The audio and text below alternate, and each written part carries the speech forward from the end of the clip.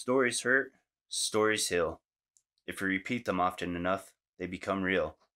They have that power. They make us who we are. Stories can teach us to care. They can make us brave enough to admit that we need each other. And they can give us a home to go back to. Welcome, friends and scoundrels, to Word Wolf Unchained. I'm Bran. Sarah. Robbie. And this is Movies with My Monsters, where I watch movies with my kids, occasionally my wife, specifically scary movies, and then we talk about it. What did we watch today? Scary stories to tell in the dark. Scary stories to tell in the dark, in case you couldn't get that over them. Their chorus. So last time I tried to do something new with the scary scale beforehand and the scary scale afterwards. Not doing that this time. I didn't like it. I don't think it worked out too well. So that was an idea I stole from Mommy for Family Book Club. And I think it works better for books than it does here. One of you guys want to summarize? Or take turns? I'll do it. So, I'm ready to do it. You guys can take turns. Sarah, start. So, remember, this is a quick summarization, not an in-depth. A group of kids go into a haunted house that's been there for about 100 years on Halloween. And they get a book with scary stories in it, and some stories write themselves in some blank pages in the book and come to life. Good enough. We'll take it. So, overall, what did you think of this movie? I think it was a pretty good movie. I watched it about a year ago when I stayed home sick from school. Which might be part of the reason why you don't remember it so well, because you were homesick and maybe not paying full attention to it. Anything else? I think it was good. Yeah. Yeah. I like this movie, even though it's not targeted towards me.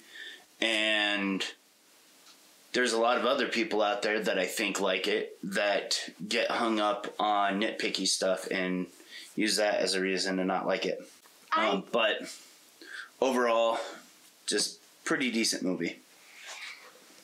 But I remembered the end monster a little differently. It looked a little more fake as I remember it. And I missed a lot of stuff when I first watched it. Was it background stuff, or was it just like little details that sometimes you might miss on a first watch? Because there's a lot of things. I've watched this 2 or 3 times now already, and I was still picking up on new stuff this time watching it. One of them was the old woman, which took up the entire screen, so I don't know why I missed it the first time. Which old woman? That Chuck sees through the closet. Oh yeah, so near the beginning of the movie?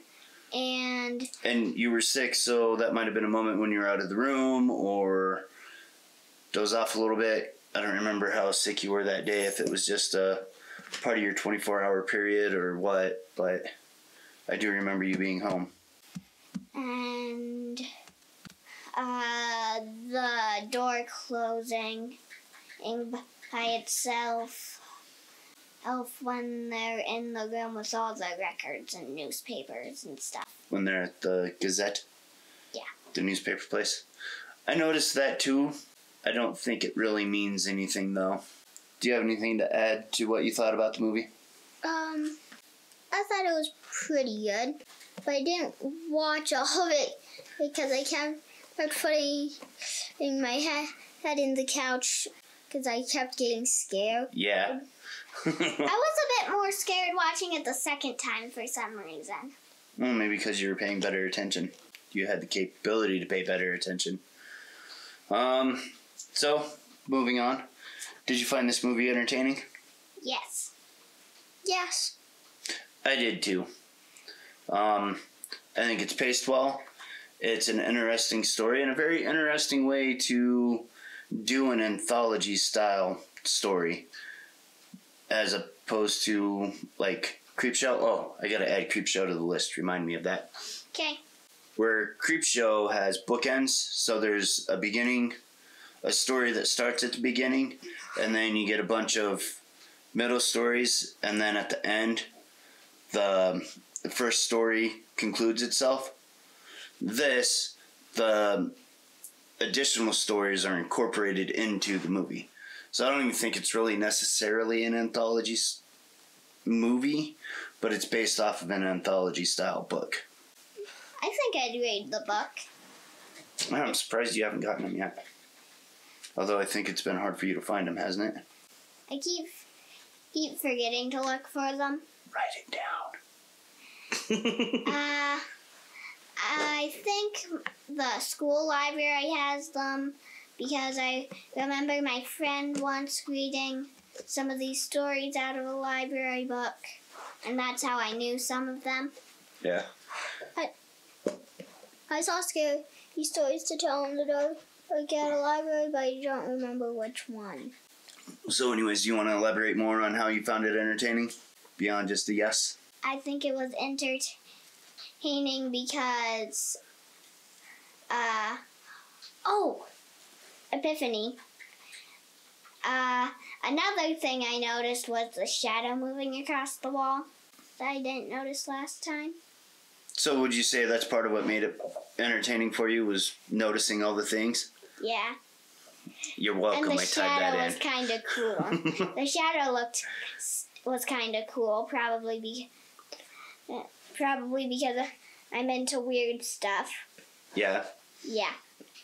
What about you, Robbie? What made it really entertaining for you? I found it entertaining because when they read the stories happened, and when they read, you hear the voice again, and then it says, "You stole my toe." It's the monster saying it while they're saying it. Yeah. So that's a single instance of finding it entertaining. What about overall? Is it similar stuff like that? Yeah. How it's like they're reading the story and then it slowly comes to life? Yeah. Okay. Do you think the general story of this movie was good? Yeah. I like that the monsters are super gross. Yeah. Yeah. Creepy. But we're talking about the story. So that's your plot elements. So, like for me, I think it's a pretty good story because a lot of things are set up in the beginning and pay off towards the end. Which is one of our questions, isn't it? Yeah. But it's pretty consistent. It's got the right, or the continuity is given the proper attention that it needs. And like I said, talking about entertaining is that all the story elements from the anthology series are incorporated into the movie in a way that makes them a part of the movie instead of just kids reading this book that doesn't really have anything to do with them, right? Mm-hmm. Yeah. This was one of my favorites out of 4 horror movies that I've watched. When we watched this when I was in 3rd grade, I think. This wasn't out then. Wasn't? No. So it was last year.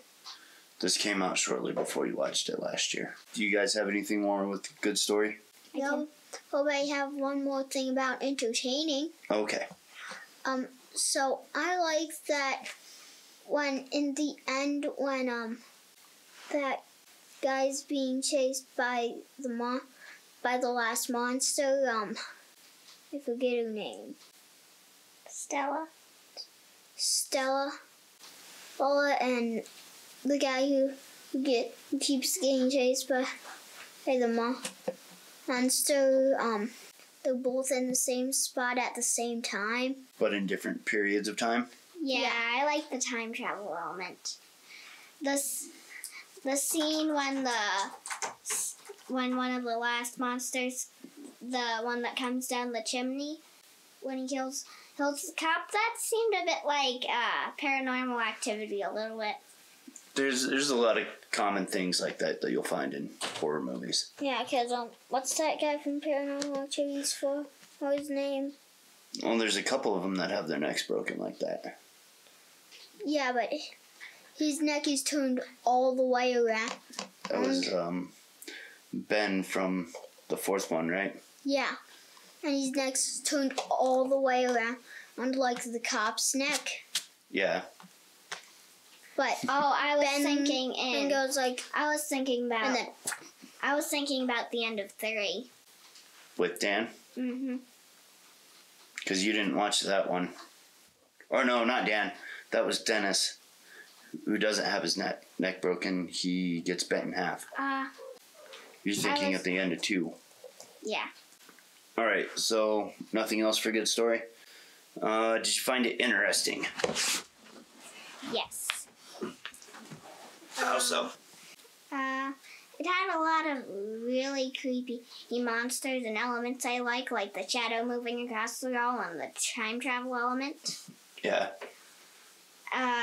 With the time travel element, how Stella's glasses are there, and she's in the past, so they fall in the past. Okay. And it makes sense. Mm-hmm. Robbie? Yeah. Yeah, what? I do. That's it? Also because of the time and travel element. Okay. And the shadow. Now again, we want to think of the whole movie because you didn't know the time travel thing was going to happen. So, I think it was interesting because of the time period that it was set in. They get away with a lot of things that would be difficult to incorporate in the world today. What time period was this set in? 1968. Mm-hmm. But also, they were making parallels to our current time. Because I forget when this movie came out. I need to look. Because Trump's often compared to Nixon as a president. So this came out in 2019, so it came out a year ago. So they were making that parallel there. And did you notice the Nixon signs in the beginning? Did you? No. So there's posters for Nixon up because he was running for president or running for re-election. I don't exactly remember. But they had swastikas on them to replace one of the letters. I didn't pay enough attention to remember which one. I just noticed the swastika. And that's funny to me because, again, they're trying to make that parallel to Trump. And Trump was called Hitler and a Nazi, but so was President Obama, and so was President Bush, and so was President Clinton, and the first Bush, and Reagan, and Ford, and Carter, and like almost every president since 1945 has been compared to Hitler in one way or another by the other side. So if it's a Republican running or in office or whatever, the Democrats will call him a Nazi. If it's Democrat, the Republicans will call them a Nazi. That's interesting. It is kind of funny. And that kind of plays into the themes that we'll get into later, potentially. But there's also other things that fit more casually in that time period than they do now. What else is there? What are some of the things that they get away with? Well, like the racism on Ramon. And how the sheriff seems like he might be being racist. But he's also suspicious of him being a draft dodger. So it's a little ambiguous which one he's actually being, right? Because he's never blatantly racist to Ramon, but it is in a time period, and the sheriff's old enough that he would have remembered a time very clearly before the Civil Rights era, which was in, do you remember? Nope. 1964. Well, 62 63 to 65 was when the one of the final real pushes of the civil rights era happened. And this takes place in 1968, which is just a couple years after that. So the sheriff's old enough that he could be a hardcore racist and still be able to get away with being that way. But he isn't overt about it. If he is, it's very layered. But we see Tommy being racist, even though he's a teenager, probably because of his family upbringing. It's also interesting because it takes place in Pennsylvania. And a lot of times now, racism is applied to the South only. And people forget that racism happened all across the country. A little bit of a history lesson there. But those are just some of the things that, like, if you did that now, with the name calling on Ramon, would feel really out of place in movies made in the more present time, because nobody really talks like that, either because they're afraid to or they just don't feel that way anymore. So it's makes the world feel more natural in the movie. Now, that's something that you guys probably wouldn't understand or get because you haven't learned that in as much depth as I have. But that also plays into the characters, which is something that I find pretty interesting. Is they're given good backgrounds, most of them.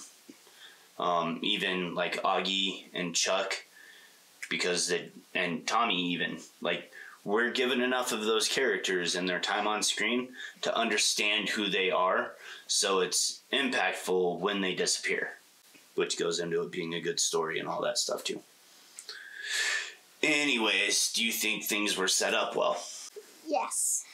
The shadow that goes across the wall every time there's a monster is set up in the beginning when it unlocks the door.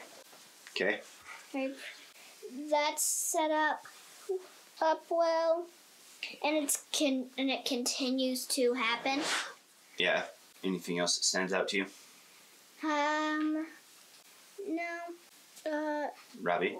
Yeah. The shadow. Stop copying your sister. Hey! You can go first. Then you'd start copying me. No, All I right. wouldn't. I'm going to go here and, like, Chuck's paranoia, right? You know what paranoia is? Yeah. No. It's when you think things are... This is a very, very basic description without looking it up. It's when you think things are happening, but they're not necessarily happening in the way you think they are. So, like, he sees the red room in the beginning, right? When he opens his closet door and sees the woman, that room is red. Yeah. And then he keeps having a dream about it. Then he's, like, as the truth comes to light to these characters and they start realizing that this is real, he starts getting really scared. And he spills ketchup on himself, right? Mm-hmm. Yeah. And it writes the red spot. And Stella points out that he's got a red spot on him. So he starts freaking out even more. Then when they go to the asylum, the records are kept in the red room, right? Yeah. And he's been having a dream about a red room. And this is something I really like that they do, because he's like, red doesn't mean it has to be a literal red room. I'm not going there. So that sets up for him to separate himself from the group, right? Mm-hmm. Yeah. Whereas if he would have went there, may have still happened, right? Mm-hmm. But we don't know. But because he's separated, he ends up in a hallway. Is a hallway a room, No. as we normally think about it? No. But does it have to be a literal room? No. But it is literally red, right? Yes. So his paranoia sets up for him to be separated from the group, and he points out the literal and figurative aspects of the story. Now that you point that out, I've been thinking about the characters a little bit. Yeah. Mm-hmm. Okay, we'll hold that thought. Okay. Let's see here. So, do you have any themes that you think were done well? Or not themes, things that are set up? No. No? Okay. And that's fine. I mean, you might miss stuff. That's why we're doing this. That way we can learn to pay attention, right? Mm-hmm. Because first and foremost, I want you guys to try to be entertained by the movie first. And then think about it. I used to just stare at the screen blankly and acknowledge what's happening. Right, and that's fine. But kind of doing some of these things can help you be more immersed in the movie, if that makes sense. It can also help pull you out of a movie real quick because you're thinking about it too much. Like, I found myself doing that a few times recently. Do you think there are any themes that you picked up on? Themes? No. Trusting people even when you do think you can't. Don't just go like, no, that can't be true. Think about it a little bit. Like what Ruthie does. She's like, no, I'm leaving. This is nonsense. And then the spiders come out of her space. Yeah. So trust is something that's present throughout the whole movie because Ramon is a stranger. Mm-hmm. Yeah. And we meet him through them putting the three other main characters by putting their trust in him to keep them safe from Tommy, right? Mm-hmm. Yeah. And then they have to rely on trusting each other. Like with Ruthie, what's Augie's big downfall? He doesn't trust that the stories are true either, does he? No. Until he's faced with the hard reality that maybe this is. Like when he pulls a toe out of his mouth. And then he spills an eyeball out of the soup. And then Chuck trusts in them, but lets his paranoia get in the way? He doesn't trust his friends. Like, he trusts in them, but maybe not enough to believe that they could keep him safe, right? Yeah. So trust is something that happens throughout the whole movie. I could finally find a theme. All right. So the movie opens with a quote and ends with a quote. I need it. Stories hurt, stories heal. If we repeat them often enough, they become real. So in this movie, we see a lot of how stories hurt people, right? Mm-hmm. Yes. Then at the end, Stella uses a story to help heal, right? Mm-hmm. Yeah. And a lot of times, like Stephen King is very known for this. A lot of his stories come from personal pain that he's feeling. So it's his therapeutic way of dealing with his emotions. It helps him get them out in a healthy way, so that way they don't eat him up inside and he doesn't turn them into something to hurt other people. And we see that kind of happening all throughout, that, you know, Stella needs to heal. So maybe that's why she's writing, is to deal with those emotions. And horror stories can help us deal with those emotions in a much more honest way than some other stories do, like dramas, comedies. Why? Because we can, like, the more negative emotions, especially like grief and depression or guilt, things like that, they can seem like a monster inside of us. Anger's another good one. They can seem like a monster inside of us. And if you can deal with that in a drama, but it doesn't give it quite the full weight that it needs to express your true feelings of how you feel. It's like one we'll probably watch before too long, I don't know when, don't ask, is The Babadook, which is a metaphor and an allegory for depression. Like, it is literally, or is a monster, it's the emotion being portrayed by a literal monster. That's a theme that you might not have intended to put in there. Those emotions can be a monster inside of you because these monsters are created by Sarah's rage. Well, I think that was the intention, though, right? Because they talk about it after they go and visit Lulu, they talk about it quite a bit more. So it is something that maybe not when they first started writing, but as they were writing, it became, hey, there's this thing. When I said intended, I meant you didn't intend to point that out as a theme. No, I didn't. necessarily. Okay. Not in that direct of a way. Which is another thing that's great about movies is that sometimes you write with one intention, you start with one intention, and end up with another. And I say writing because movies start with writing a script, right? Mm-hmm. So a lot of times you'll write with the intention to have one thing, but maybe some other things get sprinkled in, kind of like we intend to make soup, right? And we start off with the basic soup ingredients, but you also add additional flavors. Not exactly the best because you intend to add those flavors in, but sometimes those flavors don't turn out the way you expect them to, right? Yeah. Yeah. Okay. What did you think of the atmosphere in the movie? I think the atmosphere was good. Now that I've been paying attention a little more, I got a lot more scared.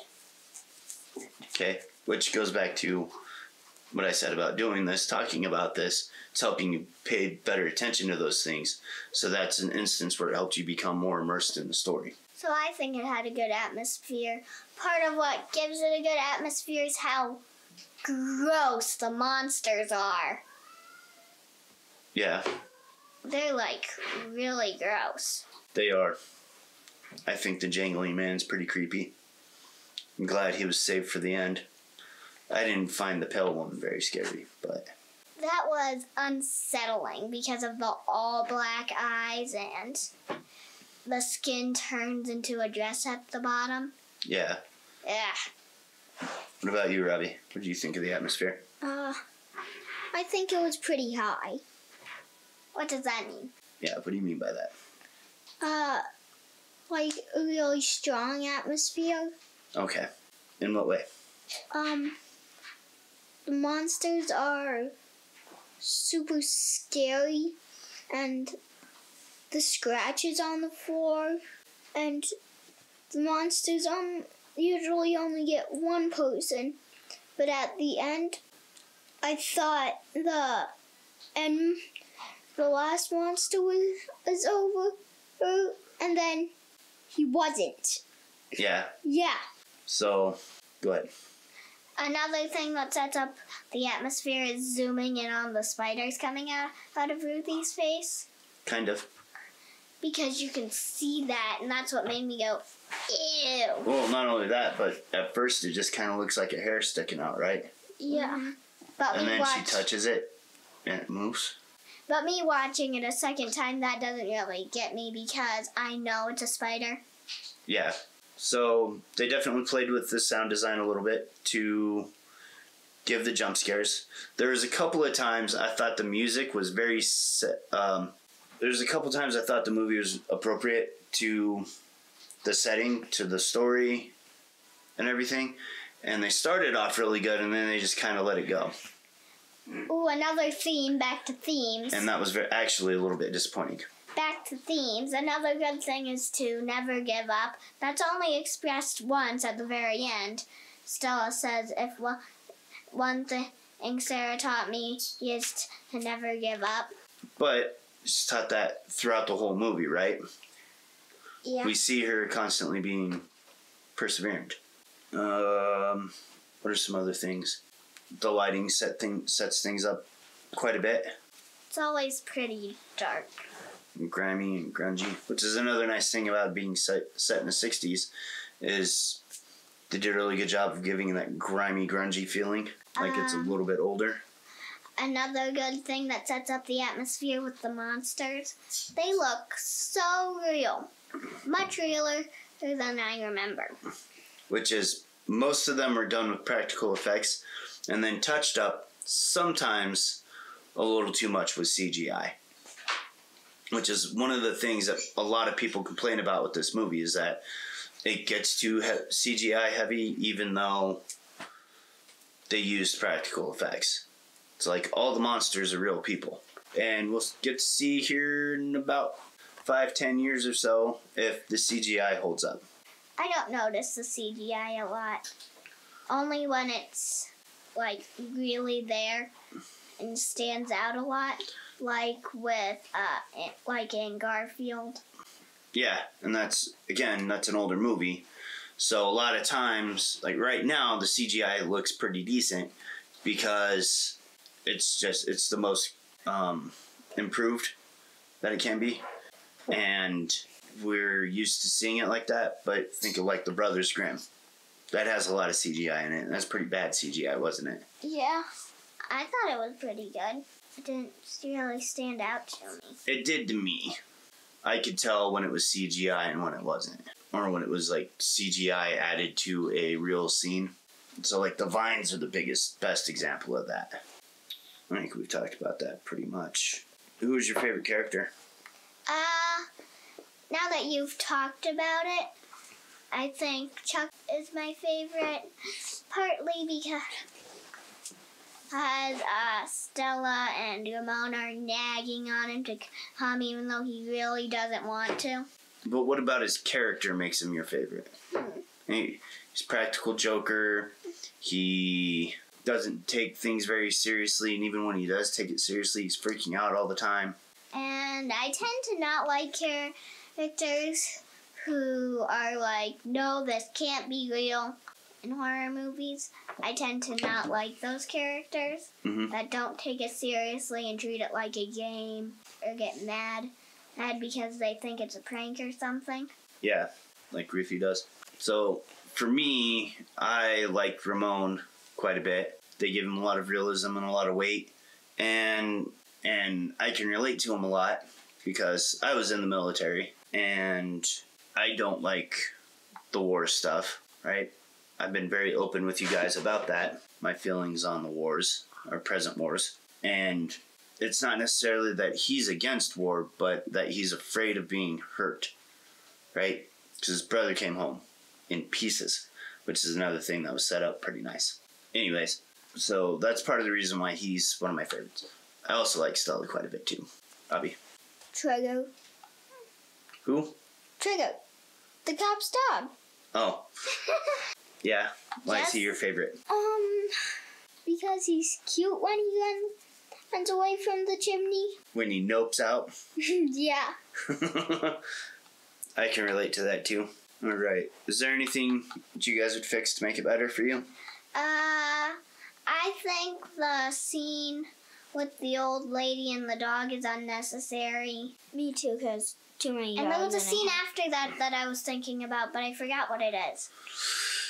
I don't like the scene with the old lady because it made an extra dog and it didn't make sense. But it's there to set up for Chuck, right? Yeah. Because that's when he starts having the dreams about the Red Room, and that's what informs Cerebellos about his fear. Because you remember Stella says, we don't read the book reads us? Yeah. So, with Tommy's just kind of a jerk to Harold. I'm sure there's some kind of long-lasting fear that he has of Harold, and that's why he's mean to him now. So maybe something from his childhood, maybe he just finds him creepy or whatever. Augie, that was a story that was told to him as a child, and it used to scare him a lot. So we have very basic scares in the beginning. Then, who's next? Ruth. Ruth's a little bit vain, right? Doesn't like spiders. The haunted house. And she doesn't like spiders. The spider webs fall on her. So there's that. And then Chuck, when he's in the house, sees that room and the lady, and he talks about how his dreams that have been scaring him are a red room with an old lady. Then you've got, who do we have after that? Ramon. He admits that he's afraid to go to Vietnam because he doesn't want to die and come home in pieces. And that's also another story that used to be told to him as a child about the jangly man. And that's how his brother came back. And his brother came back in pieces. So, and then what's Stella's big fear? Losing her family. Being alone. Afraid of people leaving her or her leaving people. So that's why that scene's in there. That was a really long way to get there. Ooh, that also sets up the time travel element. A little bit, kinda. I think I would fix the ending a little bit, the very end part. Because I want them to do a sequel. They're working on a sequel now. Finally. I knew there would be a sequel. But the way it's set up, what's it actually going to be about and do? And it's one of those instances where if you're going to do sequels, commit to the idea of having a franchise. If not, keep it a self-contained story. It's going to make doing the sequel difficult, and I really hope that they're smart enough to do it in a way that makes sense for me, because this is one that could very easily get away from itself. All right. What was the scariest part? Jangly Man. Jangly Man. What specifically about the Jangly Man? Just, I think it's the grossest, and it's disturbing how it's so flexible. How it's able to contort. Because that's our very brief conversation beforehand. I talked to you about that being a real person in a lot of the shots. That is a real person doing those things. They're called contortionists. And they're able to make their body move in that way. Yeah. So, like, the only thing that they might have maybe changed for some of those, that they did change for some of them, is when it's upside down, kind of when it's walking. So its chest is on the top instead of its back when it's crawling around. They put the face on it, on the head, so that way it looked like it was upside down. Because you can't really do that without causing serious harm to yourself. So both say the Jangly Man? Yeah. There wasn't really anything that actually scared me in this. I would have to say the Jangly Man is definitely the creepiest because of all the different parts. Maybe it takes me back to some of my stuff when I was a kid that kind of scared me. Like Terminator 2. What's that? It's a movie that we'll watch someday. So, how scared were you? Like on super a scale? scary. Yes, the scary scale. 10. 10? I think somewhere around 7, 8, 9, or 10. We'll pick one. 9.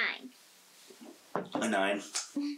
I'd probably give it like a 3 or 4. There's a few things that get to me a little bit, like the spiders, and they crawl out of her face. I'm surprised neither one of you said the spiders, because you both reacted super hard to that.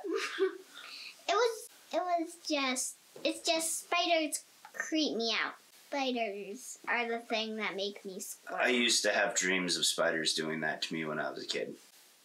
Alright, anyways, thank you for listening. Do the rate and review thing. Comment if you're doing this on YouTube. Be honest with us. Let me know what you think about everything. Obviously, talking to children makes things interesting, and I can't make them be better necessarily. But, yeah, that's all for now. Next week we're watching, or next time we do this, we're watching I Know What You Did Last Summer. On Halloween night. It will be. All right, toodles.